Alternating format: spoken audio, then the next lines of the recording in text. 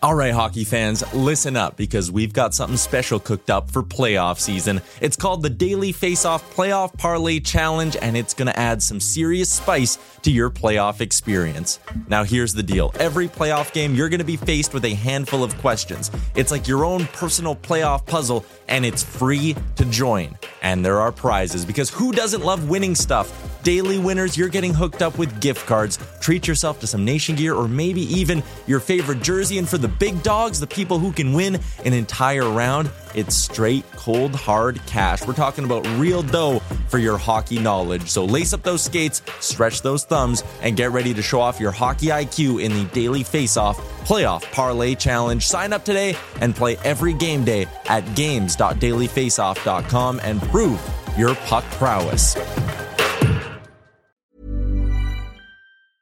Jewelry isn't a gift you give just once. It's a way to remind your loved one of a beautiful moment every time they see it. Blue Nile can help you find the gift that says how you feel and says it beautifully, with expert guidance and a wide assortment of jewelry of the highest quality at the best price. Go to BlueNile.com and experience the convenience of shopping Blue Nile, the original online jeweler since 1999. That's BlueNile.com to find the perfect jewelry gift for any occasion. BlueNile.com. Hey there, it's Michelle Norris. I'm host of a podcast called Your Mama's Kitchen. When I travel, I'm usually looking for a way to find a taste of home when I'm not at home. And one of the things I love to do when I am at home is entertain. And Airbnb allows me to do that. When I was in California recently, I rented a house that had a great kitchen. And when we were sitting around the table, we were all thinking, we're in someone else's house. Someone could be in all of our homes as well. If you have a home, but you're not always at home, you have an Airbnb. Your home might be worth more than you think. Find out how much at airbnb.com/host.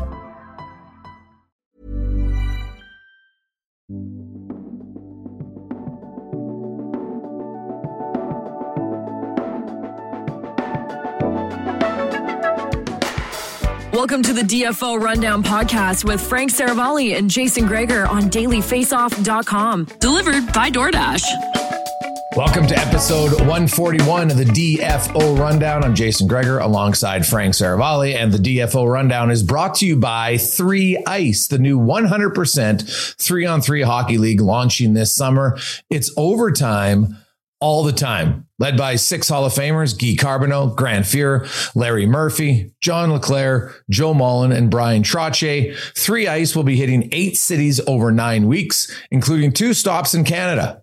London, Ontario on July 16th and Quebec City on July 30th. Get your tickets at 3ice.com. 3 Ice, the best part of hockey. As we welcome Frank in from Tampa Bay, where the Stanley Cup was awarded last night to the Colorado Avalanche, a well-deserving victory for the Avs. And Frank, I've been following the Stanley Cup for quite some time. Like this year, there just seemed to be more guys with key and, tough injuries on both teams that were playing through it, like more than usual. I mean, it's typically carnage, so it's hard to say because you can never really properly quantify it, right? Like teams are never forthcoming with their injuries. But yeah, it seemed like every day that we were going to the rink throughout the playoffs, you were sort of asking the question, can so-and-so go today? Can Braden Point go today? Can Burakovsky go today? Can Valeri Nichushkin play? Like I was actually in the arena. I was probably about 2:15 Eastern time after the Bolts after the Avs won the cup, and Nathan McKinnon needed some extra treatment, and Val Nichushkin sort of hobbled his way halfway down the hallway. And then at some point his ankle was so busted, his foot was so busted. He actually asked someone who was like carting out like sodas or water and said, can you just give me a ride to the end of the hallway so I can get on the bus? Like, all smiles, all happy to do it, but these guys certainly are warriors. Yeah, and you Kadri, Cogliano playing with a broken finger. There's just I made the mistake of shaking Cogliano's hand to congratulate him after the game, and it was like shaking sirloin. Yeah, like it's amazing. It just seemed like it was more than usual this year, and full marks to Colorado. It's 2-1 heading into the third period. Tampa Bay is going to throw everything at you, and Colorado, who is the highest scoring team all playoffs, Frank. In order to win, you got to show that you can play defense, and their third period was pretty much a Picasso of a defense. Yeah, it was clinical the way that they picked through Tampa. I think the entire game. I mean, when you think about it, there was some chances traded in the first period, but I think Game 6 in a lot of ways mirrored their entire playoff. Like, there really was never a moment that the Avs were not in control, or at least it felt like it. And the right team won. We have a worthy new champion in the Colorado Avalanche. And frankly, Jason, it's one of the more dominant runs that, we're probably going to see in the salary cap era. 16-4. The Lightning were able to double the number of losses that the Avs had in the playoffs, but they never trailed in a series, and they were, I don't know. When you add it all up, going back to following their 4-5-1 start to the year, they had a .740 winning percentage from 4-5-1 on. They won 68 games, and just do the math. 3 out of every 4 games you're playing, you're winning. That's not a points percentage. .740 winning percentage. It's an incredible run, start to finish. And it's so rare, Jason, that a team that enters the year in this sport that's so random and crazy is able to run the table like that. They got stronger as the year went on. Their deadline additions really added to them. And for a team that battled injuries, they were able also to paper over some really shaky goaltending from Darcy Kemper in the playoffs. Like, Kemper entered Game 6 with an .899 save percentage. He finished with .902, which is the worst save percentage of a cup-winning goalie in a playoff run in 45 years. Like, what they were able to do, scoring 4.5 goals a game, it's as dominant a run as you're going to see. No, 100%. Full marks to them. You mentioned the trade deadline acquisitions. Like Josh Manson scored some key goals in the playoffs. So did Andrew Cogliano. Like, it wasn't like they just brought in depth. They brought in depth guys, but guys who really helped out and contributed. They lost Sammy Girard, who's a guy that was a solid defender for them, and they didn't really miss a beat without him. Joe Sakic is the GM of building this team and how he built it. And I remember, you go back to the Matt Duchene trade. And people are like, oh, he's too patient. Well, they ended up getting Bowen Byram and Sammy Girard in that one trade. And obviously no one knew that Ottawa was going to tank as bad as they did, but it ended up getting them Bowen Byron. And even, Frank, you go back to luck sometimes, and Colorado's even talked about it. If they didn't lose the Cale Makar draft lottery, they might not have taken Cale Makar first overall. Right. They probably wouldn't have. Right. They dropped down to number 4. And so sometimes you need, sometimes, the best thing happens to you isn't something that you want to have happen to you. And, you look at Colorado, and obviously Cale Makar wins the Conn Smythe Trophy. And, this team is still very young in their core. Nathan McKinnon's contract, he needs a new one after next season. But, I look at the Avs right now, they'll be a strong contender again. Like, some teams, when you win, you're like, yeah, I'm not sure they can do it again. It would be easy to see the Habs in the final again next year. Yeah, the Avs. But so are the Avs. Yeah, and speaking of the Habs, Arturi Lehkonen, another deadline addition, scores the game-winning goal. What an amazing moment. His dad, as I wrote about on Daily Faceoff, Ismo Lehkonen, has been covering the Cup final as a broadcaster for the last number of years, and to see his son, in the building, talking about it on air had to be such an amazing moment. It was really interesting. A couple things that I picked up after the game. One, had a chance to chat with Avs owner Stan Kroenke, and he said the first thing, what a year for him, by the way, wins the Super Bowl as owner of the Los Angeles Rams, wins a Stanley Cup, just, 6 months apart. And he was saying, as soon as he stepped on the ice, players were skating up to him saying, hey, this is amazing. Let's do this again. So they're already thinking about it. And also in a more private moment, I rode the elevator down from the press box to ice level with both the Avs management group and the Lightning management group. And what a scene that was. You know, if you know anything about Joe Sakic, you know he's a really humble guy. He's not going to be hooting and hollering or backslapping or anything like that. Certainly calm and collected under the circumstances, obviously elated. And Julien Brisebois, you know, as manager of the back-to-back champs, looked at Joe Sakic and said, "Congratulations, you're the standard now." And really, without missing a blink, Sakic looked at him and said, "You showed us the way." And I just thought that was a really neat little moment. It was, you know, before the cup had been handed out, the sticks are sort of, you know, and gloves are all over the ice.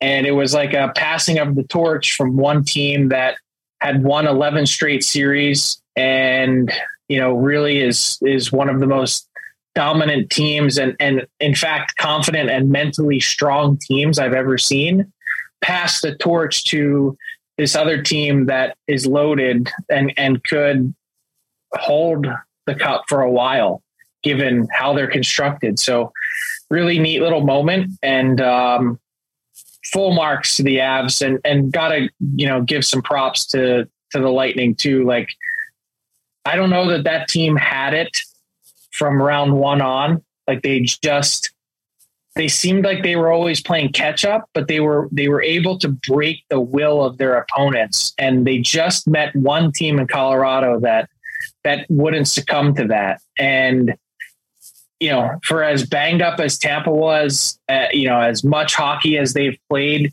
I'm sure you could create a list of excuses if you wanted to. They won't. But this is a really special run by Tampa. Oh, are you kidding me? And you just look, Frank, if Braden Point's healthy in the lineup, like Braden Point is a difference maker for the Tampa Bay Lightning, led their team in goals by a large margin the last 2 years when they won the Stanley Cup. And, you know, Nick Paul's been a great acquisition, but it's just, you know, Nick Paul's not Braden Point offensively. And you know, maybe it would have gone 7. Colorado easily could have won still, but that Braden Point injury is a massive one to overcome for any team that you try to win. Because when you're in the final, usually it's two really, really good teams. And sometimes the difference is percentage points, a small margin. And if you lose one of your best players, your most productive goal scorer the last two playoff years, you know, that's a tough one to absorb. And I look at Tampa Bay and, you know, they'll be banged up and fatigued, but I don't see them going away, right? Like their core guys are all there as well. So it's just a matter of, you know, can they retool in the sense of, you know, finding good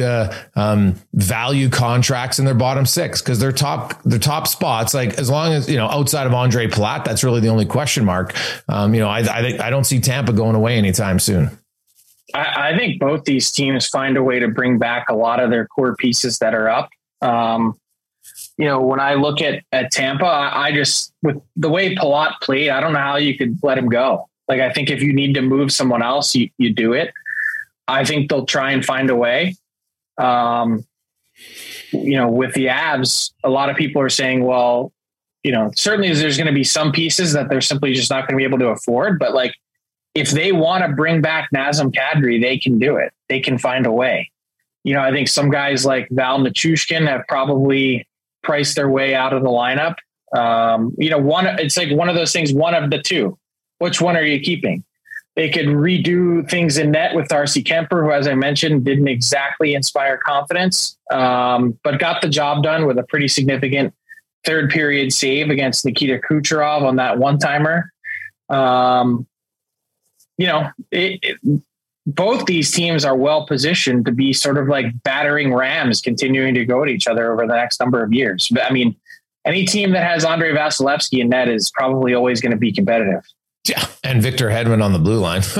Yeah. They got lots of good players there for sure. And, you know, I look at the thing I liked about this, Frank, from a little bias is, offense reigns supreme. And I know Colorado locked it down when they had to, but you outlined their goal scoring offense throughout the playoffs. And there was lots of games, even with shoddy goaltending, that they were able to outscore the opposition. And I know the NHL at times is a copycat league. I hope we see more teams copycat and to play up-tempo, aggressive, fast-paced, with a little bit more focus on offense. I just think it's better for the game. And so I'd love to see that. We've had decades of years where it was defense dominating and, sit back, left wing lock, all those things.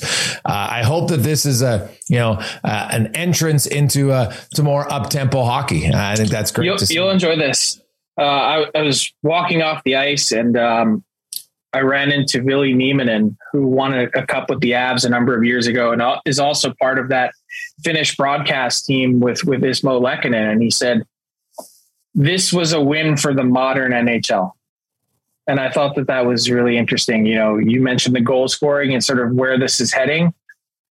We marveled at the idea of the Florida Panthers being able to score north of 4 goals per game in the regular season. Well, the Avs go and replicate that and do it in the playoffs as well, which, a lot of people have said, hey, you can't outscore your issues defensively. And they didn't have many issues defensively, not a lot of breakdowns. They preyed on easy exits from the zone.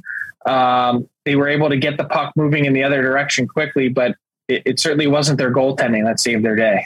No. So the offseason, Frank, officially begins now, and it's going to be a wild ride. You and I will be in Montreal a week tomorrow for starting to get ready for the NHL draft, and then of course there's free agency and qualifying offers. We're going to see some RFAs. Starting Friday is the first opening of the buyout window. It's the first buyout window that opens up on July 1st. So lots to get to, and also Frank, the Hockey Hall of Fame will have their announcement for the class of 2022 later today. Any predictions on? Do you see anyone as a lock for you that's going to be for sure announced? I think the Sedin twins. Yeah. I have when you take a look at their numbers, they're probably not quite traditional Hall of Fame. You look for the sustained dominance, and they had a very relatively short period of time in which they dominated. If you go back and look at their career, their first 4 to 5 years were not very productive at all. And then the last sort of 3 to 4, they also tapered off pretty quickly. But for a run of 5 years or 6 years, they were among the most dominant in the game. They've got the individual accolades and hardware to go with it. They've got the scoring title and the Hart Trophy and all those, other things that go with it. And they did something that certainly no set of players, Twins, have ever done, which is that symbiotic relationship, that ability and chemistry to know where each other were on the ice. It was second to none. Like, I've never seen anything like it. I don't know that we ever will again. And that alone, that unique distinction to go with the individual hardware and the run of dominance, I think is enough to get them in their first year of eligibility. Yeah, I tend to agree with you that they'll both go in. They kind of invented the Sedin tip, that high tip in the slot that a lot of people have done. They were very unique in how they just read off one another incredibly well all the time. And I know that it's not supposed to be a factor, but I do believe what they did in the community of Vancouver. It was really not many players, give back that much to the Children's Hospital as much as they've done. And a lot of times they try to keep it as quiet as they could, which was, they were doing it for the right reasons. So I would agree with you, Frank. I think those two are a lot. The other person who I think is a lock actually is Caroline Ouellette. I think Caroline Ouellette will get in for sure. Then after that, it's there's a lot. I know there's a huge push in Ottawa right now for Daniel Alfredson. There's a lot of people who think Red Berenson in the builder category should be getting in. Roberto Luongo has the 4th most wins all time for goaltenders with just under 500. What is it? 489, 488. I can't remember exactly which number, but it's one of those two. Then there's, the one guy, Frank, if you were talking about an interesting player is Theoren Fleury, because I was actually just going to say him. In the history of the NHL, there's 15 players who have played 1,000 games, who averaged a point a game in the regular season, and also a point a game in the playoffs when they played at least 75 games. And he's one of 15. The other 14 are all in the Hall of Fame. And this was curious. Steve Dryden from TSN, their stats guy, told me this one a while back. And that's quite an accomplishment. He was a small player at a time. Like nowadays, it's a lot easier to be a small man in the National Hockey League. It wasn't when Fleury came in. It was clutching and grabbing and holding and mugging and fighting and everything else. And, he scratched and clawed his way there. Of course, he won a Stanley Cup. He was a big contributor on that team. Played on Olympic teams that won, if you consider that matters or not. But he was a legit point of game player, right? Like the Sedins weren't. So I wonder, I think it's funny when you look at, Theoren Fleury off the ice. He had some battles with the National Hockey League and stuff. And, he opened in his book, had some gambling addictions and everything else like that. So, but when you look at his on ice play, he was a more productive player than the Sedins were. Throughout his career, yet, we both kind of agree he's a lock. So I wonder if Theoren Fleury gets in.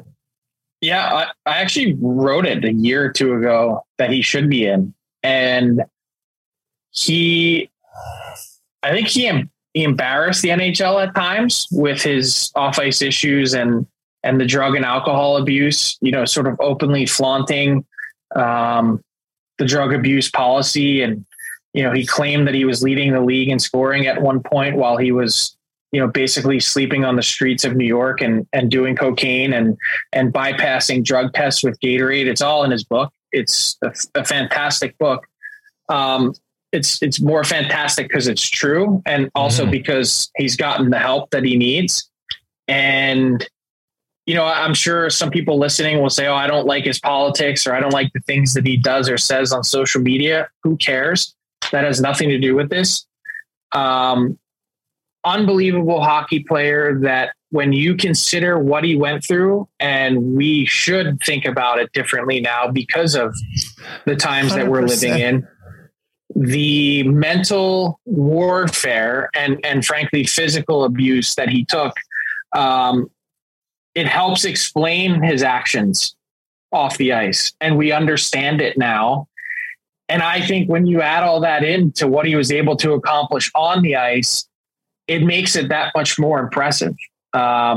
He had 4 seasons of 90 plus points, 2 100 point plus seasons, finished on 1 second team All-Star, which is another interesting or classic barometer, and just was always in the mix. Not very many players, forwards, average more than 20 minutes a game on the ice. Theo Fleury is one of them. And I think he deserved to be in a while ago. Yeah, I think you bring up a really good point, Frank, is people have to have empathy to understand the pain, frustration. At times he talked about humiliation of what happened to him at the hands of Graham James. And for the longest time, and even worse when you read his book, that people kind of knew something was amiss and they did nothing.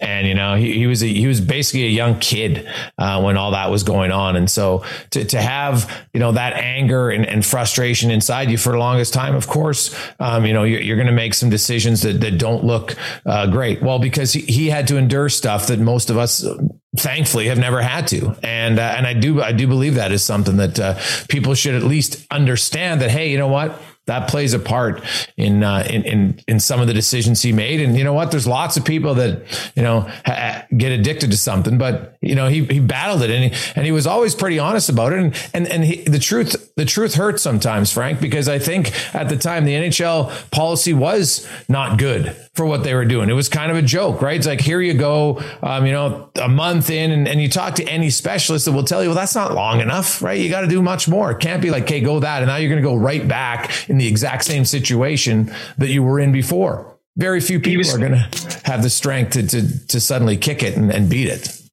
Well, he was coping with it the only way he could, dealing with the sexual, like no one talked about it, sexual abuse, and certainly not at the hands of one of your hockey coaches. It would make you seem less tough.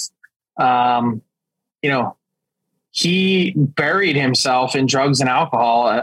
It's a classic case now. We understand it now, but instead of someone looking at it then in the mid 90s and saying, or early 90s, this guy, let's get this guy help. Let's figure out the underlying problem or issue. It was like he was sort of cast aside as this guy's a maniac and there is no helping him. And, we look back on it now and it looks totally different, but in the moment, and I think it probably, even in the last 10 years or so, maybe more than that, probably hurt his case or chances to get in the Hall, because they do consider your behavioral record and things like that are attached to your name and your reputation. Yeah. He'll need, and for those people who don't know, somebody presents you as an option, and so you need somebody with a strong case and understanding to look at it. So it's always fascinating day to see who gets their name called. The Sedins, Luongo, Ouellette, Berenson, maybe, you mentioned Fleury, maybe Rod Brindamore, now that Guy Carbonneau's opened the door to two-way players a little bit. Keith Tkachuk, Jeremy Roenick, those guys were big time scorers for a long time as well. So there's quite a few names. It'll be interesting to see who gets announced officially later today. Yeah. Hall of Fame Day is always one of the coolest, those calls that go out, just after lunchtime from the Hall, to catch a potentially unsuspecting player or builder who is just going about their merry way on a Monday is pretty amazing. Well, you and I talked, Frank, about the Stanley Cup final and how many Hall of Famers were in it, or potential future Hall of Famers are going to be in it. So, a lot of the guys that just wrapped up this battle will be going to the Hall sometime down the road. This offseason, though, Frank, now officially begins, and you look at it, teams will probably have some announcements. Barry Trotz announces he's not going to Winnipeg, so there's still a few coaching openings out there. Who do you see now? Where do you turn your focus if you're the Winnipeg Jets? Well, they've turned their focus for a while now. I think they've had a sense that, hey, look, the longer this dragged on, the less of a chance that they'd have to get or, basically keep Barry Trotz after they went through the process. And, it's hard to say. I think there's a list of candidates. I'm wondering if there's anyone that we don't know about. Scott Arniel is one. Pascal Vincent is another, of course, who coached in the Jets organization. Rick Tocchet is someone else that interviewed. Jim Montgomery interviewed. How many of those guys advance to the next round? And like I said, is there anyone that we don't know about that has received consideration from the Jets? They're generally a pretty secretive team. Like they don't flaunt their business. They don't talk a lot. And, I'm curious to see how quickly they get it done. Most teams, would like to have an answer by now. This has gone on long enough. Barry Trotz has been fired, well over a month now, that they've sort of been held hostage by the guy that they really wanted to get. Yeah, well, and another big announcement that I'm hearing could come, later this week. The San Jose Sharks need a general manager, Frank, and there's I know that Mike Greer's interviewed there, which would be unique. Like I'd have to look. If he gets the job, would that be the first sibling NFL and NHL GMs in history? It has to be. Yeah, it has to be. That would be a unique one, because that's like the Sharks. Also, like their owner is never he will spend anything possible. He's not a cheap owner whatsoever. That's an interesting job. You've still got some veteran players, but you got some really tough contracts in there. And so you need a GM, I think, who's going to be willing to try to make some moves, because I'm just not sure they can continue down the same path having that much money on the blue line. Yeah, but that's not what the owner wants. And that's actually what scared a bunch of people off from the position. I think it makes it one of the least appealing GM jobs out there. Is, you're dealing with a tough cap situation. You've got, whoa, that's cool. I'm looking out over the harbor here in Tampa Bay, and a dolphin just popped up here in the Hillsborough River, which is pretty neat. Lost my train of thought, but I was saying it makes it one of the least appealing jobs out there, I think, when you consider that Hasso-Plattner has let it be known to every person who's interviewed. And I've talked to some people who have interviewed. Yeah. And they've just said, basically, he's delusional. He wants this team to be competitive. There's no retool, no rebuild, right from the hop. It's how quickly can we get back to the playoffs right now? What moves can you make this summer to get us there? And I understand because of some of the commitments and contracts that they have, but to me, it feels like, you need to begin tearing things off, off your cap, rip the Band-Aid off and just dig in and go to work. But that's apparently not what the vision of the owner is. Yeah, no, it's that's always a challenge, right? If you can't look at it and say, hey, because when he, as the owner, they've always been a successful organization, excluding the last few seasons, right? So I understand the one side of it, but when you have players who you might love as people, but they're not the players they used to be, that's where you have to remove emotion from it, and that can be very difficult for some people. I don't know if it's emotion. I think part of it is just that they've invested a lot in it and he'd like to get the return on it. To me, the biggest issue is you mentioned excluding these last few seasons. Like, you have 3 straight years now of a team that's been in the lottery zone, and they haven't been able to reap the benefit of that, in part because they didn't have the picks. Mm-hmm. But the big thing is, like, they've had 3 years with this core that hasn't even come close to winning. How do you possibly run it back for a 4th straight year with most of the same team and say we're magically going to do something differently? I don't see it.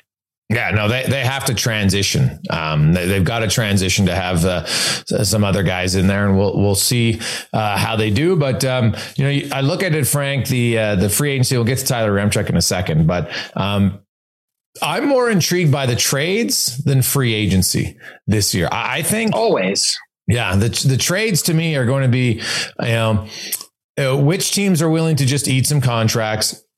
What's the price going to be to do that? And then which GMs are going to be, how many hockey trades are we going to see? Like legit hockey trades of teams thinking, hey, we need to ship out this guy.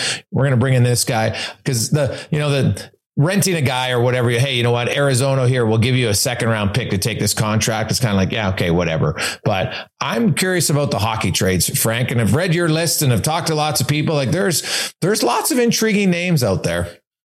And I don't want to sell the free agent class short, because Johnny Gaudreau and Philip Forsberg are really interesting, I think, and where they end up. And I think the longer this goes on with Johnny Gaudreau, I'd have to imagine if you're the Flames and you're Brad Treliving, you're sitting there with a pretty sick feeling at the moment, thinking that you've done everything that you can, and yet you've gotten, basically next to no response to this point. I think they've remained in dialogue and they've remained in communication. And I think Johnny Gaudreau's camp has said all of the right things, but we're approaching July 1st on Friday. July 13th is when free agency opens. Like, you've made your pitch. It's been, 5 weeks since you've been eliminated. If you don't know by now that you want to come back, and if you don't know by now that you want to get married, like, I don't know what's going to possibly change that in the next 2 weeks. Is he going to be like Stamkos? Remember Stamkos free agency, Frank? And everybody was like, Toronto was courting it. And then he, right at the last minute, he's like, no, I'm staying in Tampa. I think if he gets the market, he's gone. I think if it goes on another week, he's gone. Yeah, because Stamkos signed right before, didn't he? Wasn't it June 30th? He made it to, he had gone through the interview period. Right. That's the thing, is he was able to visit with teams. This, the interview period's gone. Mm-hmm.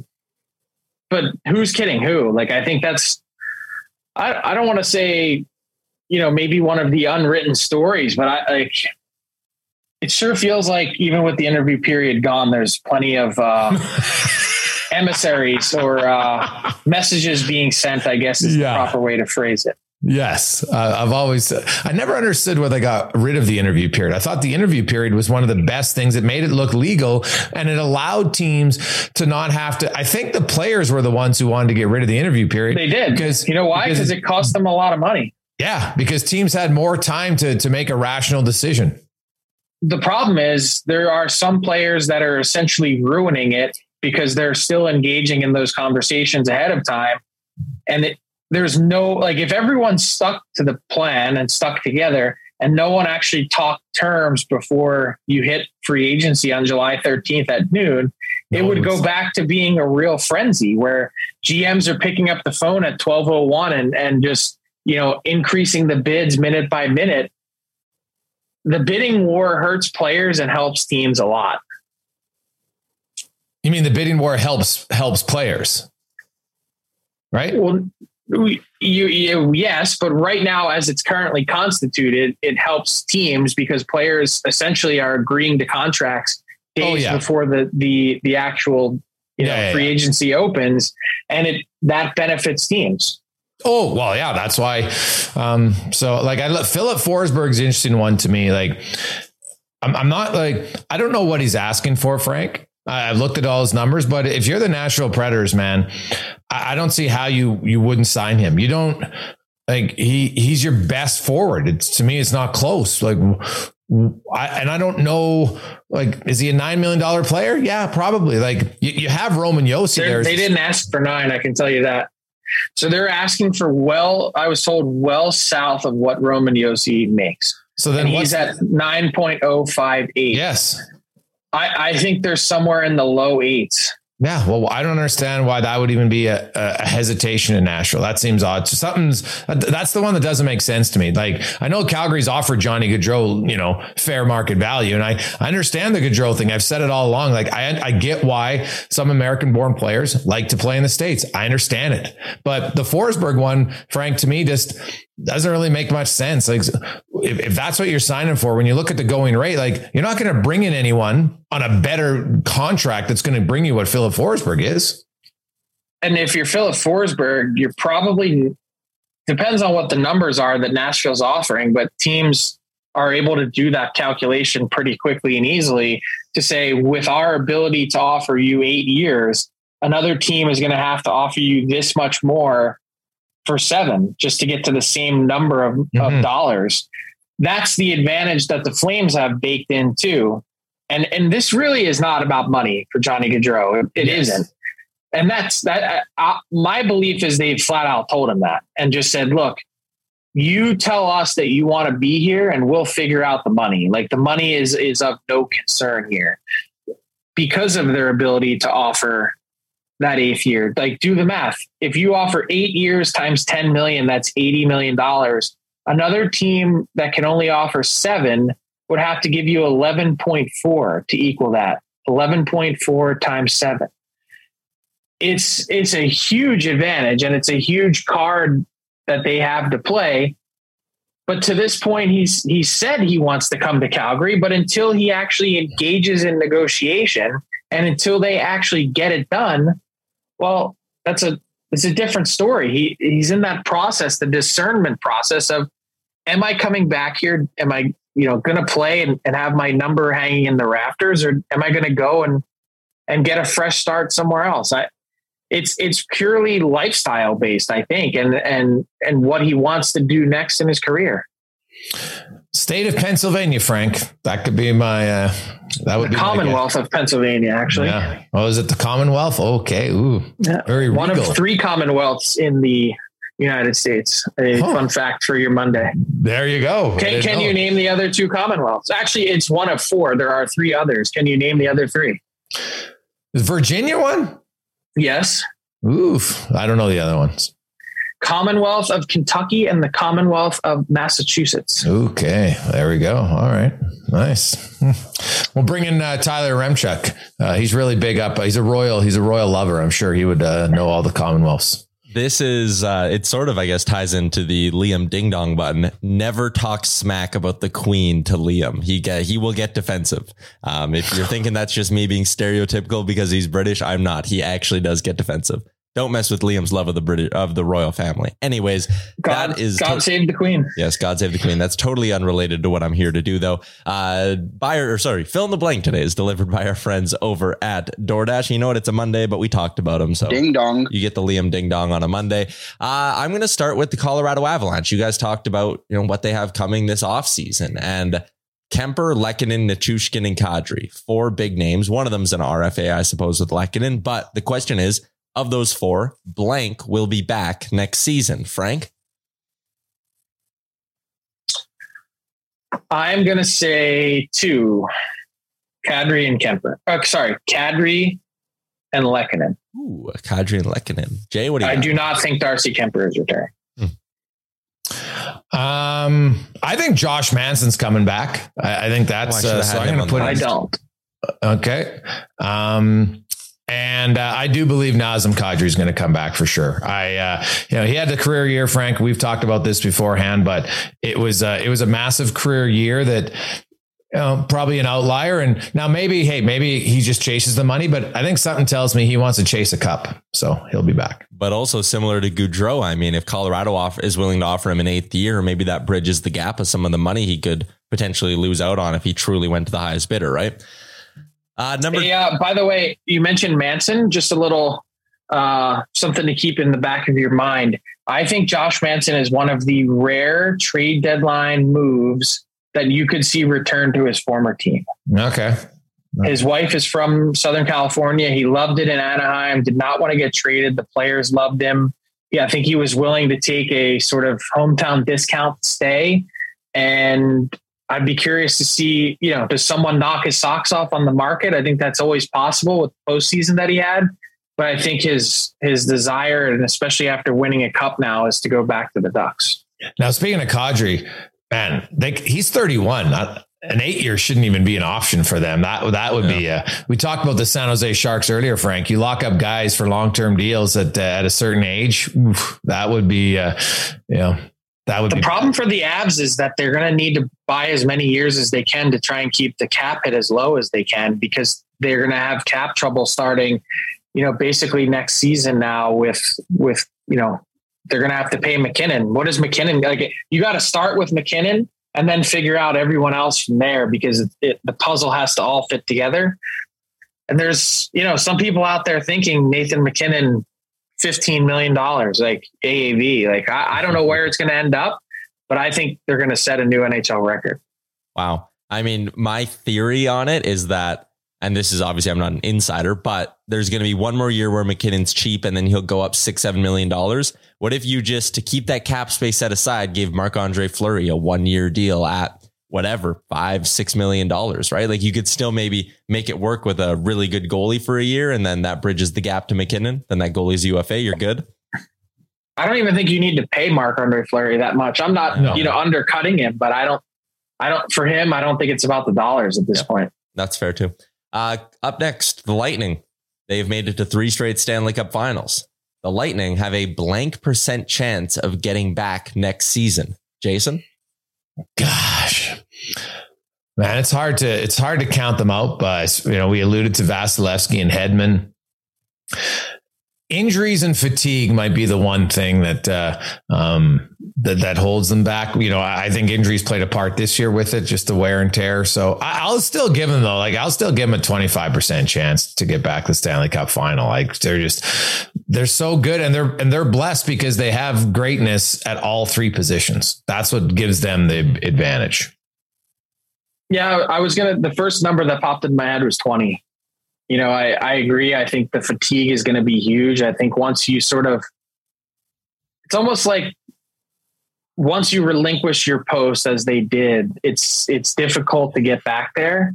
And I've never questioned their hunger and their heart and all those things, but I don't know. Sometimes you kind of, you don't have the same off season. I don't know how they're going to feel. Be really curious to see how they start the year. Speaking of the offseason, you guys touched on this a little bit here over the last couple of minutes before throwing to me, but the most intriguing offseason storyline or situation is blank. What are you most excited to see play out or most interested in seeing play out over the next few months, Frank? Man, there's so many. Yeah, I know. The sort of dismantling of the Winnipeg Jets core. What do the Flames do if Johnny Gaudreau doesn't come back? What pieces do the New York Rangers add to try and put themselves over the top next year? What does the goalie market look like? I think I've counted 8 or 9 teams that are looking. How do the Flyers remake themselves? How do they get competitive again? What do the Pittsburgh Penguins do with Chris Letang and Evgeny Malkin? What pieces do the Chicago Blackhawks pry off? I said one. Who will be the next GM in San Jose? I'm running through them all in my head. You asked me.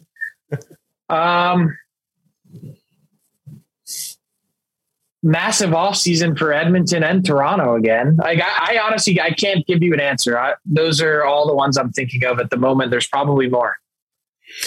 Yeah, it's hard to pick just one because they're so fat. But because everybody mentions Tkachuk. Well, I mean, Gaudreau. Well, what if Tkachuk's like, hey, if Gaudreau's out, then you know what? I'm looking for somewhere else too, maybe. So that's the there's the Canadian markets, Vancouver, Calgary. They all like Ottawa. Is Ottawa going to take a step this year? Or are they going to remain patient? And there is the Jets selling off, but I will say the Pittsburgh Penguins, because you know what? Nobody's won more than the Pens for a long time.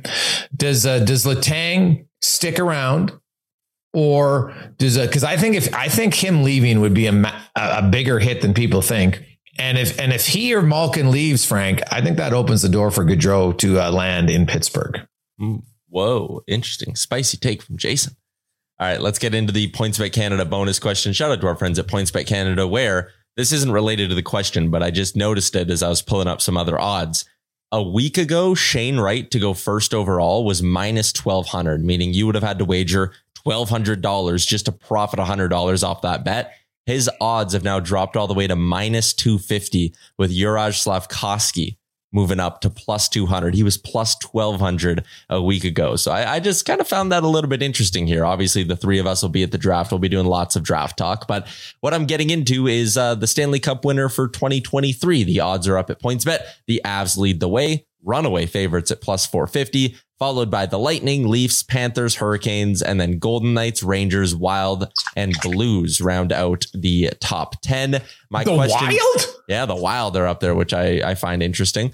Why'd you say it like that? Their team was good. Their team was good. But they have all that dead money. They got like $12 million in dead cap space. The only person they're going to lose is Fiala. Well, it's a pretty big loss, 85-point player. I don't think you could. It's hard enough to win when you're on even playing ground. To think that they're going to compete by having $12 million less than the other teams. That's the only difference in their team next year, is that Kevin Fiala is not going to be back and they're going to have to replace him cheaper. Yeah. You're telling me one guy is going to be the difference between a team competing and not? Is Fleury coming back? Yeah, I mean, it's possible. They can afford him. Yeah. All right. Well, and they're going to try. They just haven't talked about him yet. What? I wouldn't have them as a top 10 favorite. Okay. My question to you guys, and no one will hold you to this, so feel free to do whatever with your prediction. Who is your 2023 Stanley Cup final matchup? Give me a team from the East, team from the West that you can see being there next year, Frank. Rangers and Avs. Why not? All right. Jay? Yeah, it's hard to go against the Avs in the West.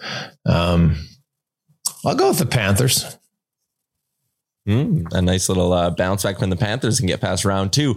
Yeah, you mentioned it's hard to go against the Avs in the West. They're plus 450. Like I said, the next Western Conference team is the Golden Knights, all the way down at plus 1,200 as second in the Western Conference. That's going to do it for another edition of Fill in the Blank, delivered by our friends at DoorDash.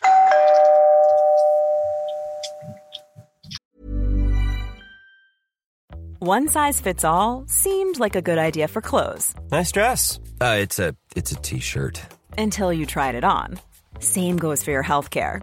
That's why United Healthcare offers a variety of flexible, budget-friendly coverage for medical, vision, dental, and more. So whether you're between jobs, coming off a parent's plan, or even missed open enrollment, you can find the plan that fits you best. Find out more about United Healthcare coverage at uh1.com. That's uh1.com. Hiring for your small business? If you're not looking for professionals on LinkedIn, you're looking in the wrong place. That's like looking for your car keys in a fish tank.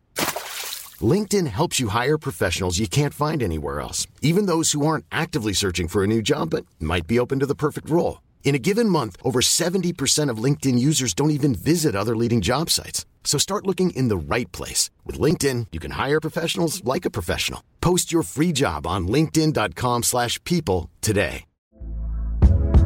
Hey there, it's Michelle Norris. I'm host of a podcast called Your Mama's Kitchen. When I travel, I'm usually looking for a way to find a taste of home when I'm not at home. And one of the things I love to do when I am at home is entertain. And Airbnb allows me to do that. When I was in California recently, I rented a house that had a great kitchen. And when we were sitting around the table, we were all thinking, we're in someone else's house. Someone could be in all of our homes as well. If you have a home, but you're not always at home, you have an Airbnb. Your home might be worth more than you think. Find out how much at airbnb.com/host. Yeah, we'll see, man. Minnesota. I guess I was more shocked that you dismissed it out of hand. You were like, what? Well, that seemed gratuitous. I've been crunching the numbers, man, for a long time, and like that, you just look at the teams that are competing and winning every year. They're right near the top of the salary cap space, and that to me is such a hurdle to overcome. Where basically they're playing with a $70 million cap, and everybody else is playing, and all the other top teams are playing with an 82. And but I showed the math, and every team but 6 is 26 out of 32 cannot spend to the cap. Yeah, because everybody has some dead space. I agree, right? Like 12 million though, man. That's different. Like the Rangers just made it to the conference final and they had 3.4. Right.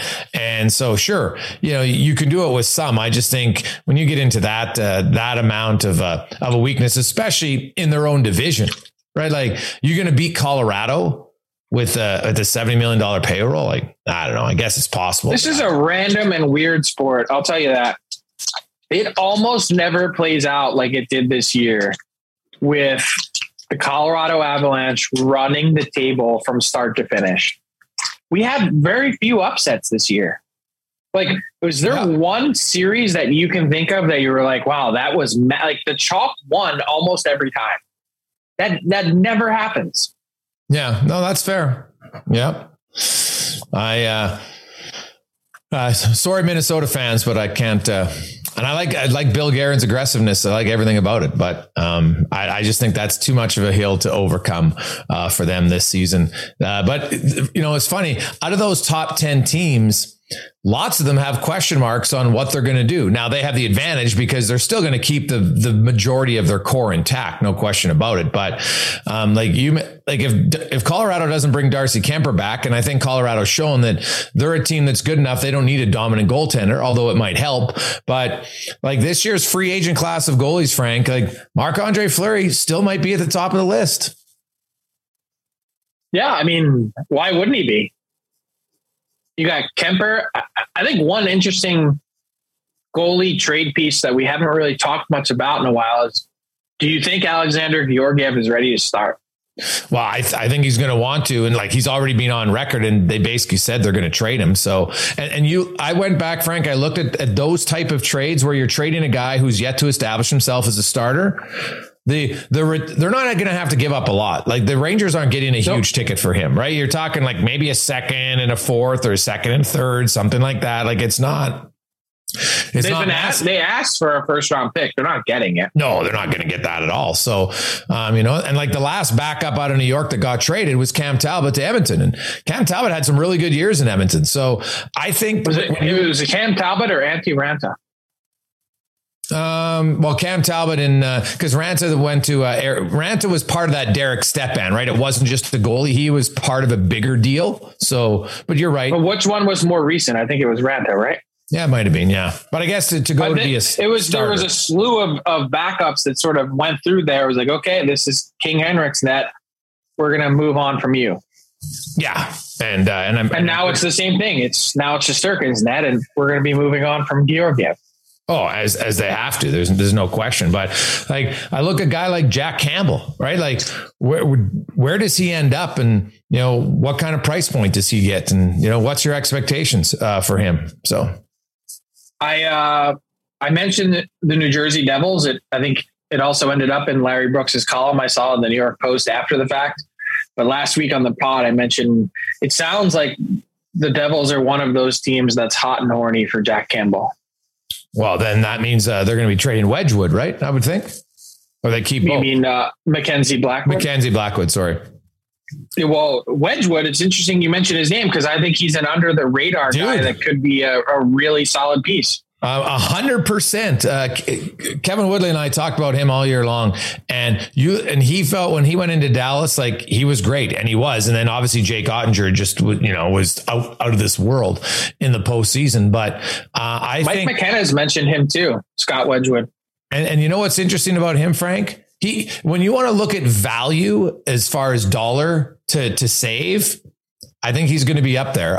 He doesn't have the resume of others, but goaltending, then the list is so long of guys at 28, 29, 30 who finally find their game. I won't be surprised at all if it's Scott Wedge. I think I've said it's going to be cheap. Yes, he'd be my value contract. He'd be my value contract. And if you're the Colorado Avalanche, Frank, right? Like there's a team that could easily, go in with a duo. I don't know if they get a full-fledged starter because they look and say, hey, we can spend money elsewhere. We got a good enough team in front of us. So we just get solid goaltending, as you outlined, lowest save percentage in 45 years to win the cup. So as a starter, I think you set yourself up for danger if you're hoping to do that again. Yeah. But I think they're hoping what if the guy's 9-10, you know what I mean? Well, 9-10 is probably winning you a cup. Yeah, exactly. I'd imagine all the way through.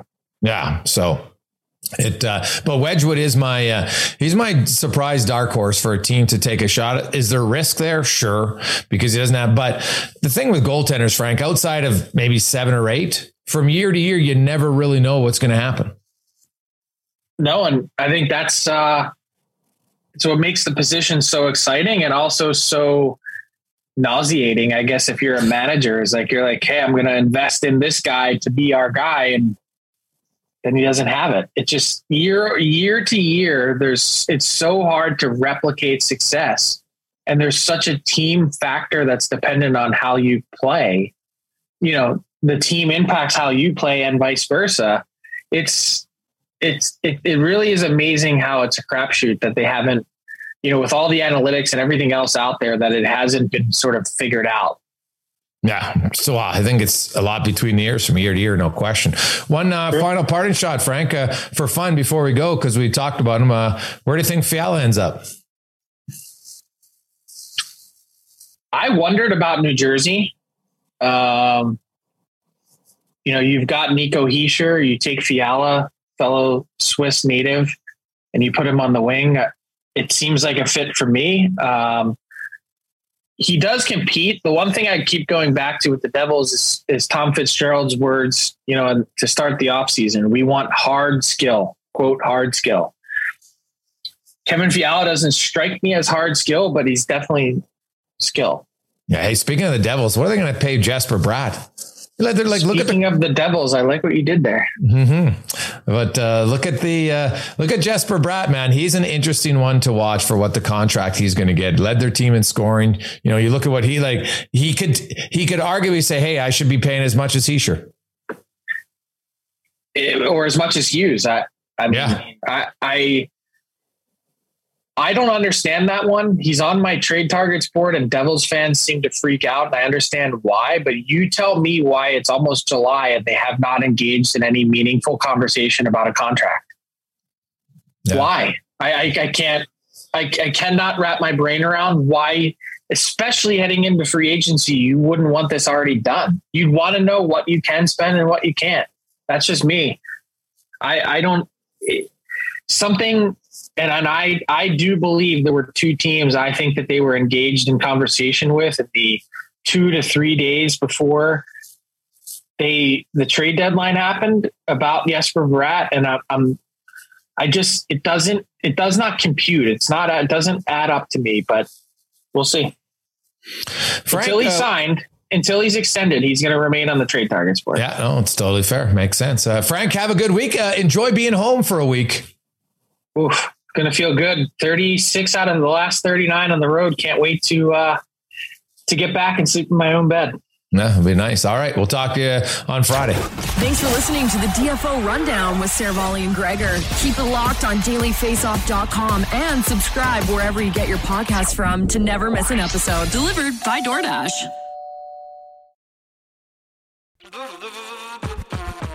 All right, hockey fans, listen up because we've got something special coming your way this playoff season. It's called the Daily Face-Off Playoff Parlay Challenge, and let me tell you, it's going to add some serious spice to your playoff experience.